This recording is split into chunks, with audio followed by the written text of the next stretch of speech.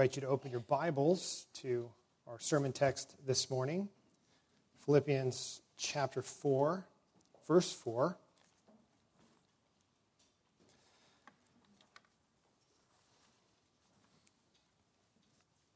Philippians chapter 4, verse 4.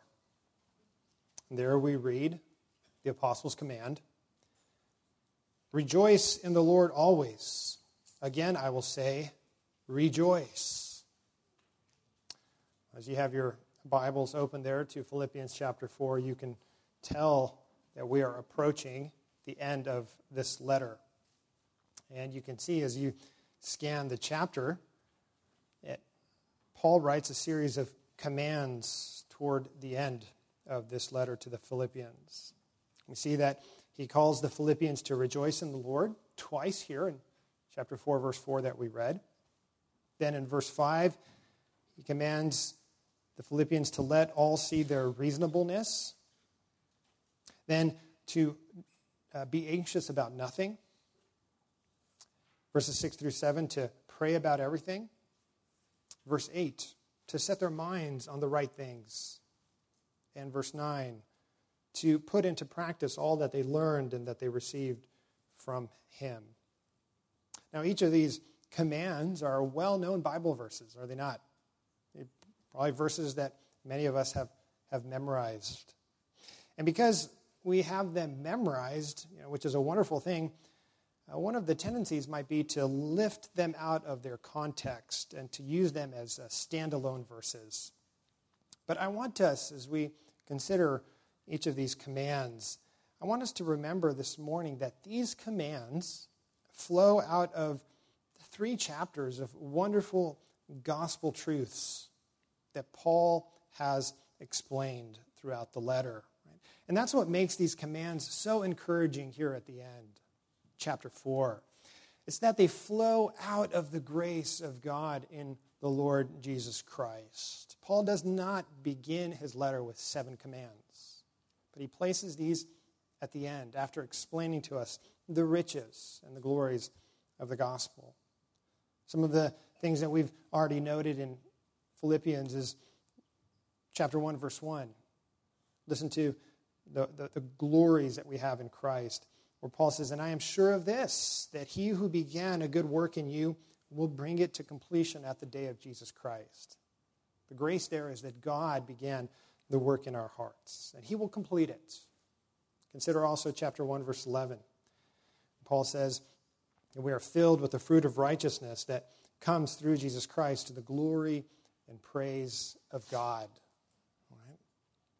It's righteousness that comes through Jesus Christ that God has granted to us. And then chapter 2, verse 13, where Paul says, for it is God who works in you, both to will and to work according to his good pleasure.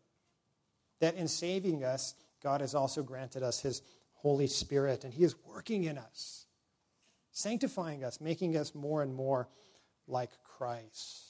Those are the wonderful truths of the gospel. And so now these commands toward the end, they're built upon these gospel truths. This grace that we have received through Jesus Christ. And the first command that we read in this section is our verse this morning. The command is to rejoice. And he says it twice in chapter 4, verse 4. Rejoice in the Lord always. Again, I will say, rejoice. Just in case we didn't hear him the first time. He's emphasizing the need for us to rejoice as Christians. Now, we might read that and think, well, he's saying that as Christians, we should always be happy. We should always be really cheerful and happy at all times. Beloved ones, I want to point out that that's not what Paul is speaking about here. Because the rejoicing in the Lord does not mean that we never are to experience sadness or grief. And Paul himself sometimes felt sorrow and grief and sadness. He, for example, felt sorrow over Epaphroditus', remember Epaphroditus was his fellow worker in the gospel, Epaphroditus' life-threatening illness. He says in Philippians chapter 2, verse 27, indeed, Epaphroditus was ill, near to death, but God had mercy on him, and not only on him, but also on me, lest I should have sorrow upon sorrow. Paul expressing there the sorrow that he felt over Epaphroditus' life-threatening illness. And Paul also wept over those who lived as enemies of the cross, as enemies of Christ, who rejected the gospel. He writes in Philippians chapter 3, verse 18, "For many of whom I have often told you, and now tell you even with tears, walk as enemies of the cross of Christ." You see that Paul here is saddened over those who reject the gospel. And so, if rejoicing doesn't mean always be happy, well, then what does it mean?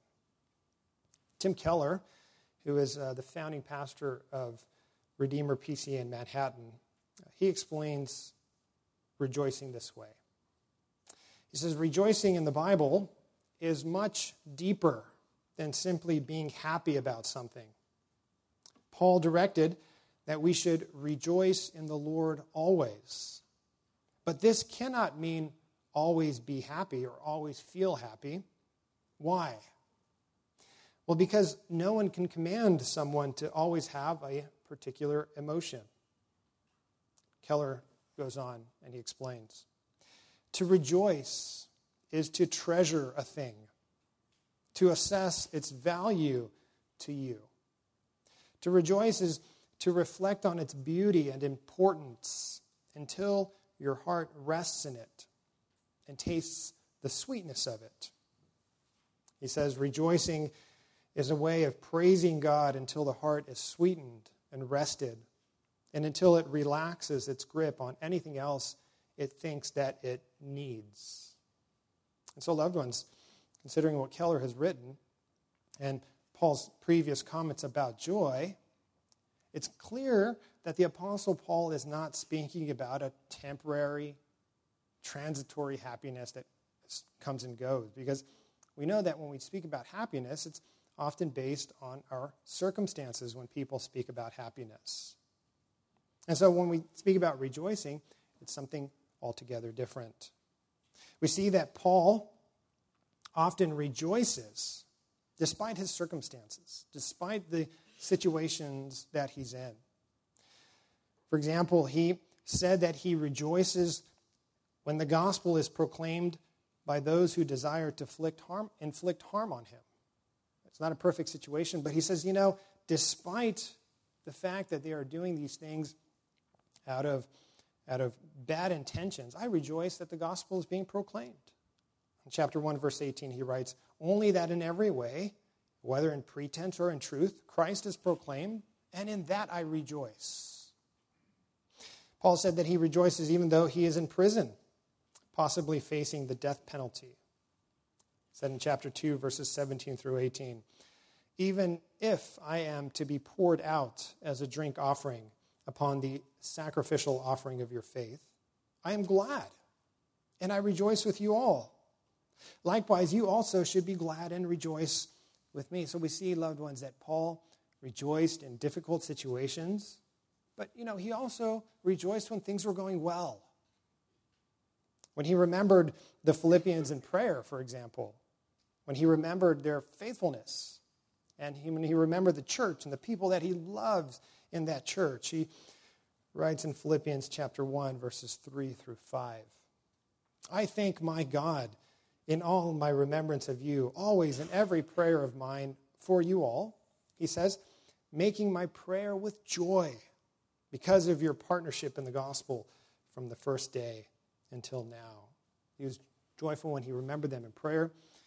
And he was also joyful when the church in Philippi demonstrated its unity in Christ. If you recall, he wrote in chapter 2, verse 2, complete my joy by being of the same mind, having the same love, being in full accord and of one mind.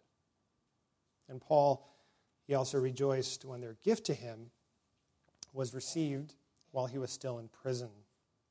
He writes in Philippians chapter 4, verse 10, I rejoiced in the Lord greatly that now at length you have revived your concern for me. So we see, loved ones, all of these verses, that whether things were difficult for Paul or whether things were going well, Paul was rejoicing. His rejoicing wasn't based on his circumstances. There was something much deeper going on. A wonderful example of this is found in 2 Corinthians chapter 6, verses 3 through 10. 2 Corinthians chapter 6, verses 3 through 10. If you'd like to turn there in your copy of Scripture and follow along. In these verses, Paul defends his apostolic ministry. And he has to defend it. He has to defend his reputation because there were false teachers in the church in Corinth who were saying that Paul wasn't a true apostle. They were saying, Paul is too weak. Paul doesn't have a good stage presence. Paul is sickly. He's been persecuted way too much. He's not a dynamic preacher. They were trying to delegitimize his apostolic ministry. And this was dangerous. This was dangerous because if the false teachers succeeded in delegitimizing Paul's ministry, they would also then delegitimize the gospel that he preached. And by doing that, then the whole church would go astray. And so Paul writes, and what he does is he turns their argument against them. He says, the very fact that I've experienced so much hardship for the gospel, so many difficulties, and yet I persist in preaching the gospel and in planting churches, and I persist in my missionary endeavors, that's evidence that my ministry is legitimate. The very fact, Paul says, that I wake up every morning and I seek to continue gospel ministry despite all my hardships and my difficulties and pains is a testimony to my true calling as an apostle. This is what we read in 2 Corinthians chapter 6, verses 3 through 10. We put no obstacle in anyone's way, so that no fault may be found with our ministry.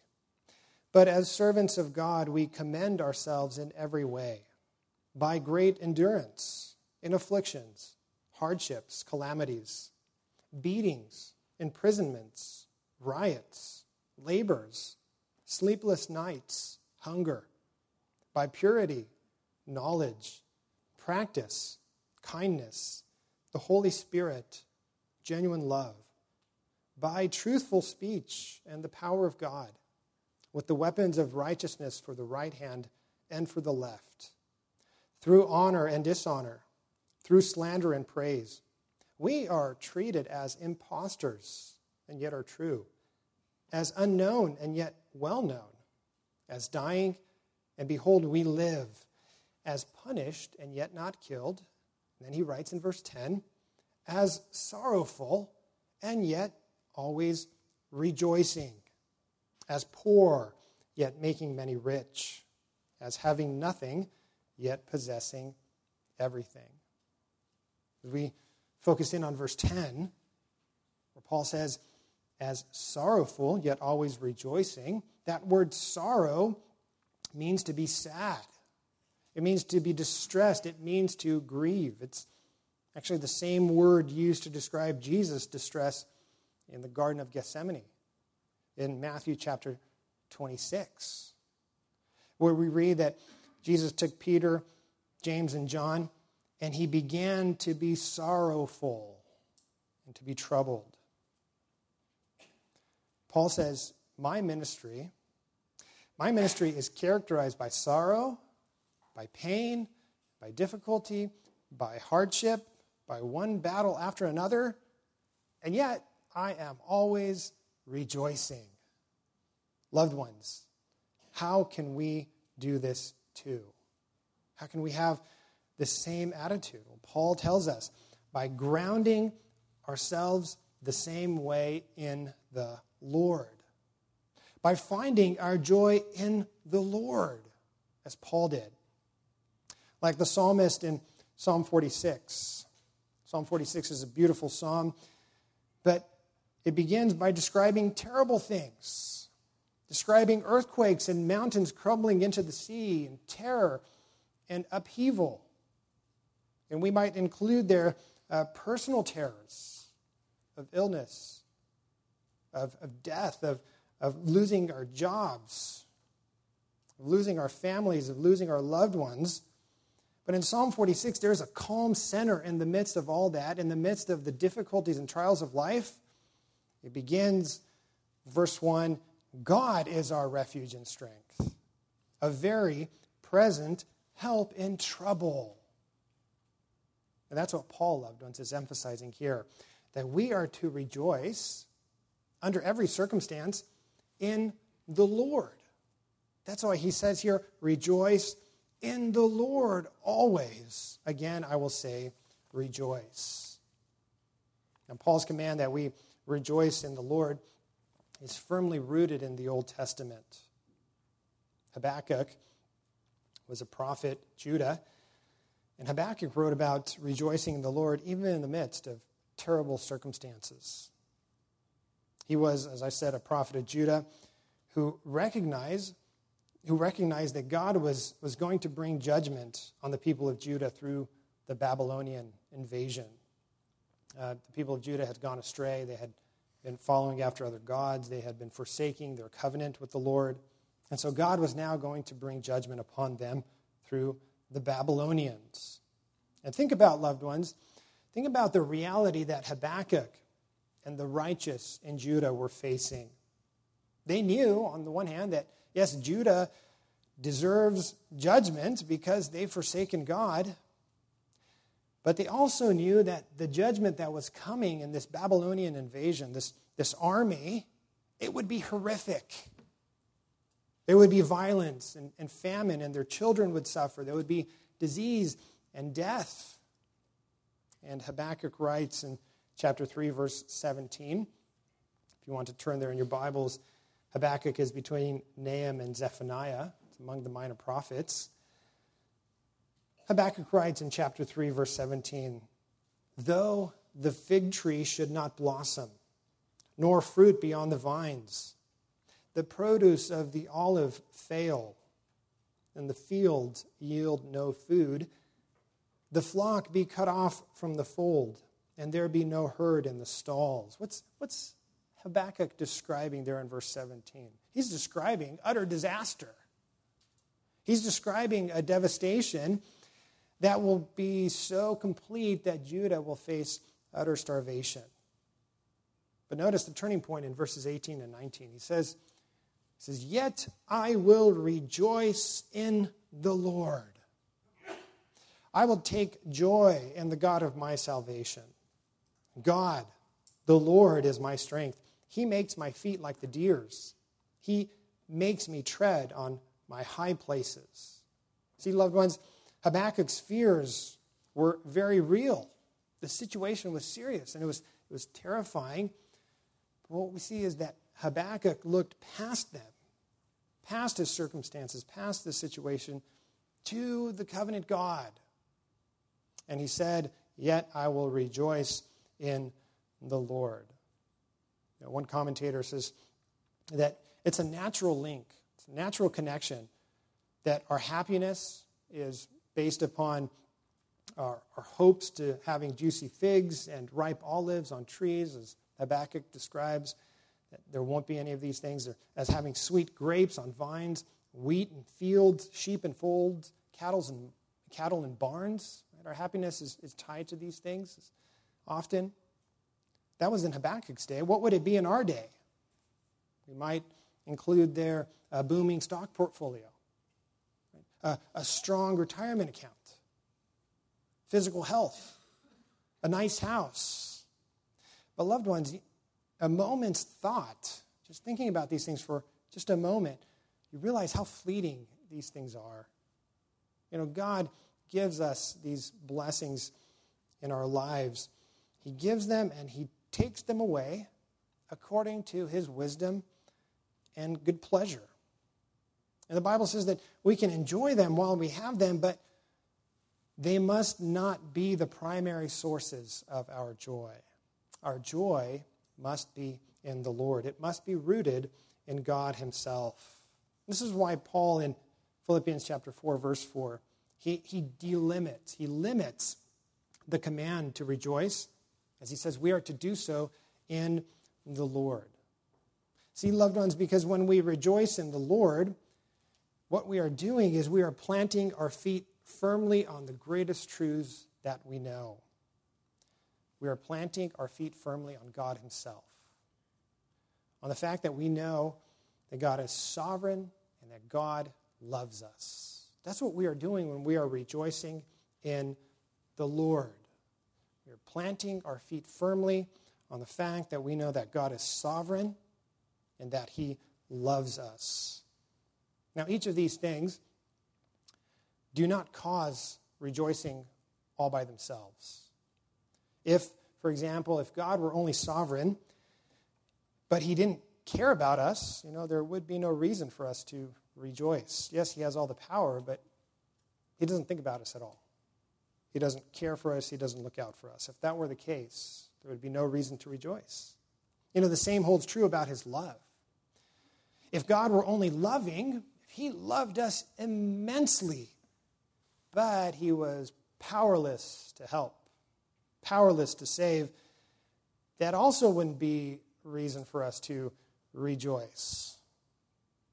But what we read in Scripture, loved ones, is that in God we know that both of these are true, that he is sovereign and that he loves us. We know that he is the sovereign. He is king. We will sing hymn 310 at the end of the service, the hymn, Rejoice, the Lord is King.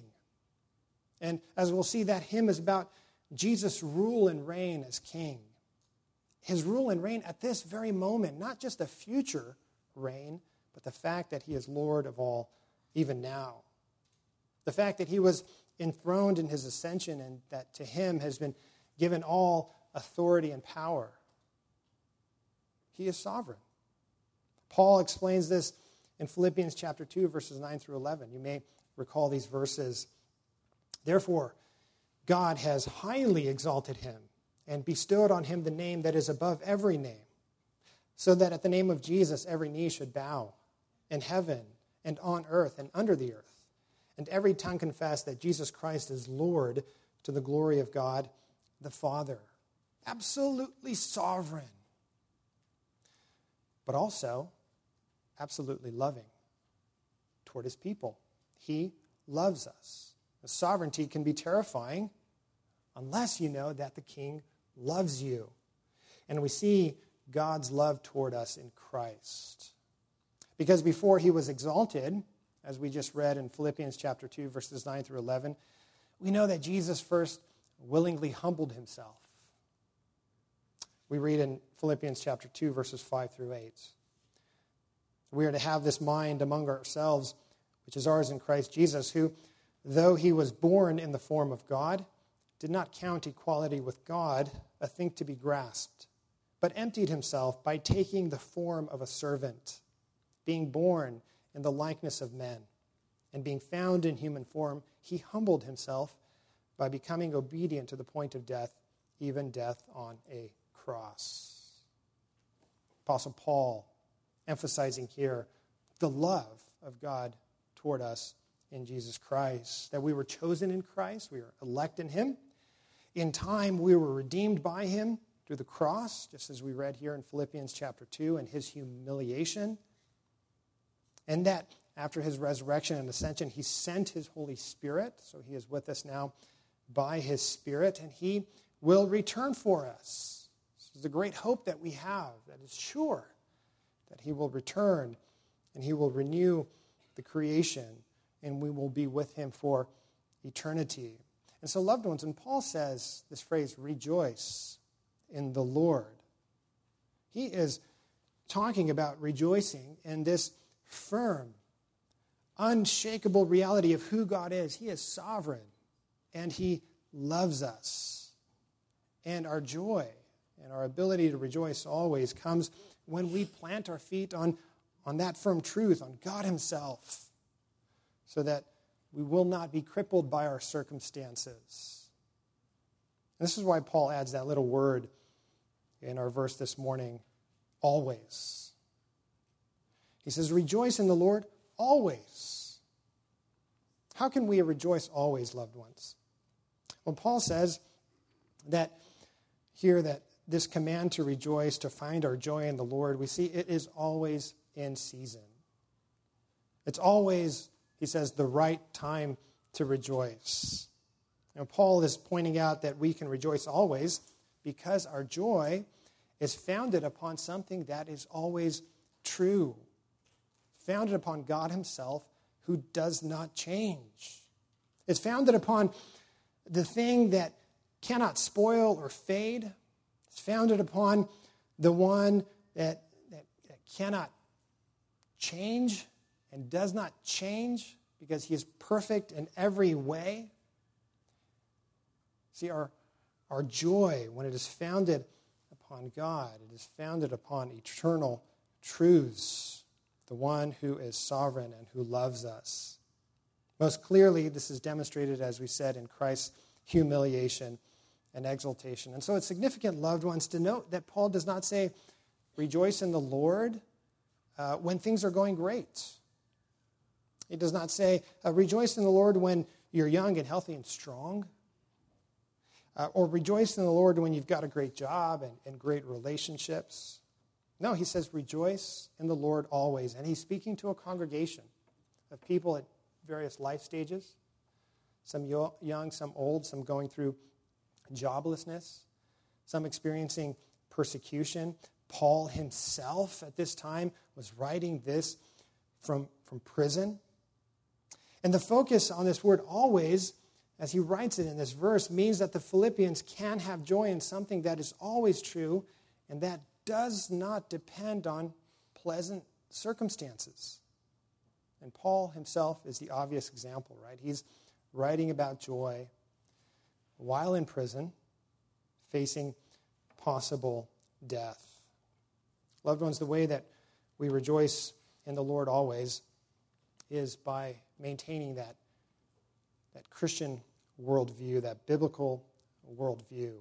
God is sovereign and that he loves us. We might speak about it as keeping on our gospel glasses, filtering everything in this life through what we know about God, filtering our circumstances, filtering our happiness and our sorrow, filtering it all through what we know about God. We need to reason this way every day, moment by moment, and we do this by using God's word. We use this by using God's word to reason from his character, that he is sovereign and that he is loving, because we know that temptation often distorts our thinking, and sin often robs us of our joy. Think about the example of Job. Job, after the trials in his life came over him, the trials in which he lost his family and his wealth, he lost his health, everything that he cherished. And then his wife said in Job chapter 2, verses 9 through 11, said to him, do you still hold fast your integrity? Don't you see what you're going through? Do you see your suffering? Curse God and die. That's the temptation. Forsake everything you know about God.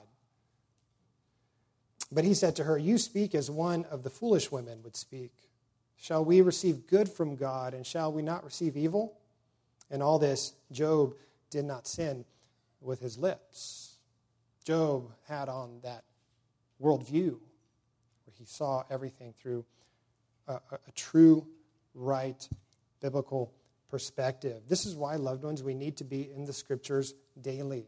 See, they provide that solid foundation of our true understanding about God. Our culture teaches us bad theology. It is not the source for what is right and true. Our Bibles, they reorient our thinking. The creeds and the confessions that we have in the Reformed tradition, they reorient our thinking to what is true, what is right, what is eternal. They cause us to think about God himself and to plant our feet firmly in him. This is what Jesus was referring to in John chapter 15, the second reading that we had this morning. And we considered this morning when he said to his disciples, abide in me. Abide in me. Plant your feet firmly in what you know about me. Abide in me. And he said, and my words must abide in you. Dwell on truth. Think about truth. So that when the difficulties of life come, you can continue to rejoice because you know what is eternally true about me. So be in the Scriptures daily. We know from Scripture also that consistent worship is also critical to be able to always rejoice. For example, in Psalm 73, we read about a man named Asaph who was frustrated that the wicked were prospering, but the righteous were suffering. He looked at the culture around him. He looked at those in Israel around him, and he saw that the good guys were doing great, or the good guys were not doing so great, and the bad guys were prospering. Right? The righteous were suffering, and he looked around, and he was questioning, what's going on? It shouldn't be this way. He said in Psalm 73, verse 1 through 3, "Truly God is good to Israel, to those who are pure in heart. But as for me, my feet had almost stumbled. My steps had nearly slipped, for I was envious of the arrogant when I saw the prosperity of the wicked." Asaph was not rejoicing. But the turning point for him comes in verse 17, where he writes, "Until I went into the sanctuary of God." Until, he says, I entered the temple. And what did he see when he entered the temple? He saw majesty and glory. He was reminded of God's sovereignty and of his power in that majestic space that God said should be built according to the specifics that he gave his people. He saw sovereignty, and he also saw love. He saw the altar and the blood and the way that God had provided for his people's sins. And when he saw these things, Asaph was reoriented to reality. He was able to rejoice again because he had again planted his feet firmly in the Lord. So we are to be in the Word, consistent worship. We're also to be among God's people, and that causes us to rejoice because Asaph, when he entered the sanctuary of God, he was with the people of God. He was with his brothers and his sisters. He was with others who were struggling but who continued to confess the name of the Lord and to worship the Lord. His mind was reoriented by the community of God. And lastly, we can say that in order for us to be able to rejoice always, we must pray for greater joy. Ask the Lord for greater joy, to increase our joy. We know that joy is a fruit of the Spirit, as we read in Galatians chapter 5. The fruit of the Spirit is love, joy, peace, patience, kindness, goodness, faithfulness, and self-control. These are things that God loves to give us, especially when we pray for them. So asking the Lord as we gather for worship, as we are in the Word, as we are with others, with the brothers and sisters that he has given us, and asking him for joy, we can, brothers and sisters, fulfill this command to rejoice always. Let us pray. Lord, we do thank you for your word that teaches us the many blessings that we have received in Christ and the many, many reasons that we have to rejoice. Lord, we pray that you would guard our hearts against sadness and against sorrow, especially crippling sorrow and sadness. We pray, Lord, that you would plant our feet firmly upon you, upon what we know about you from the Scriptures and our experience of your grace to us in the gospel. And we pray, Lord, that you would cause us as a people and as individuals to rejoice in you always. We pray this in Jesus' name. Amen.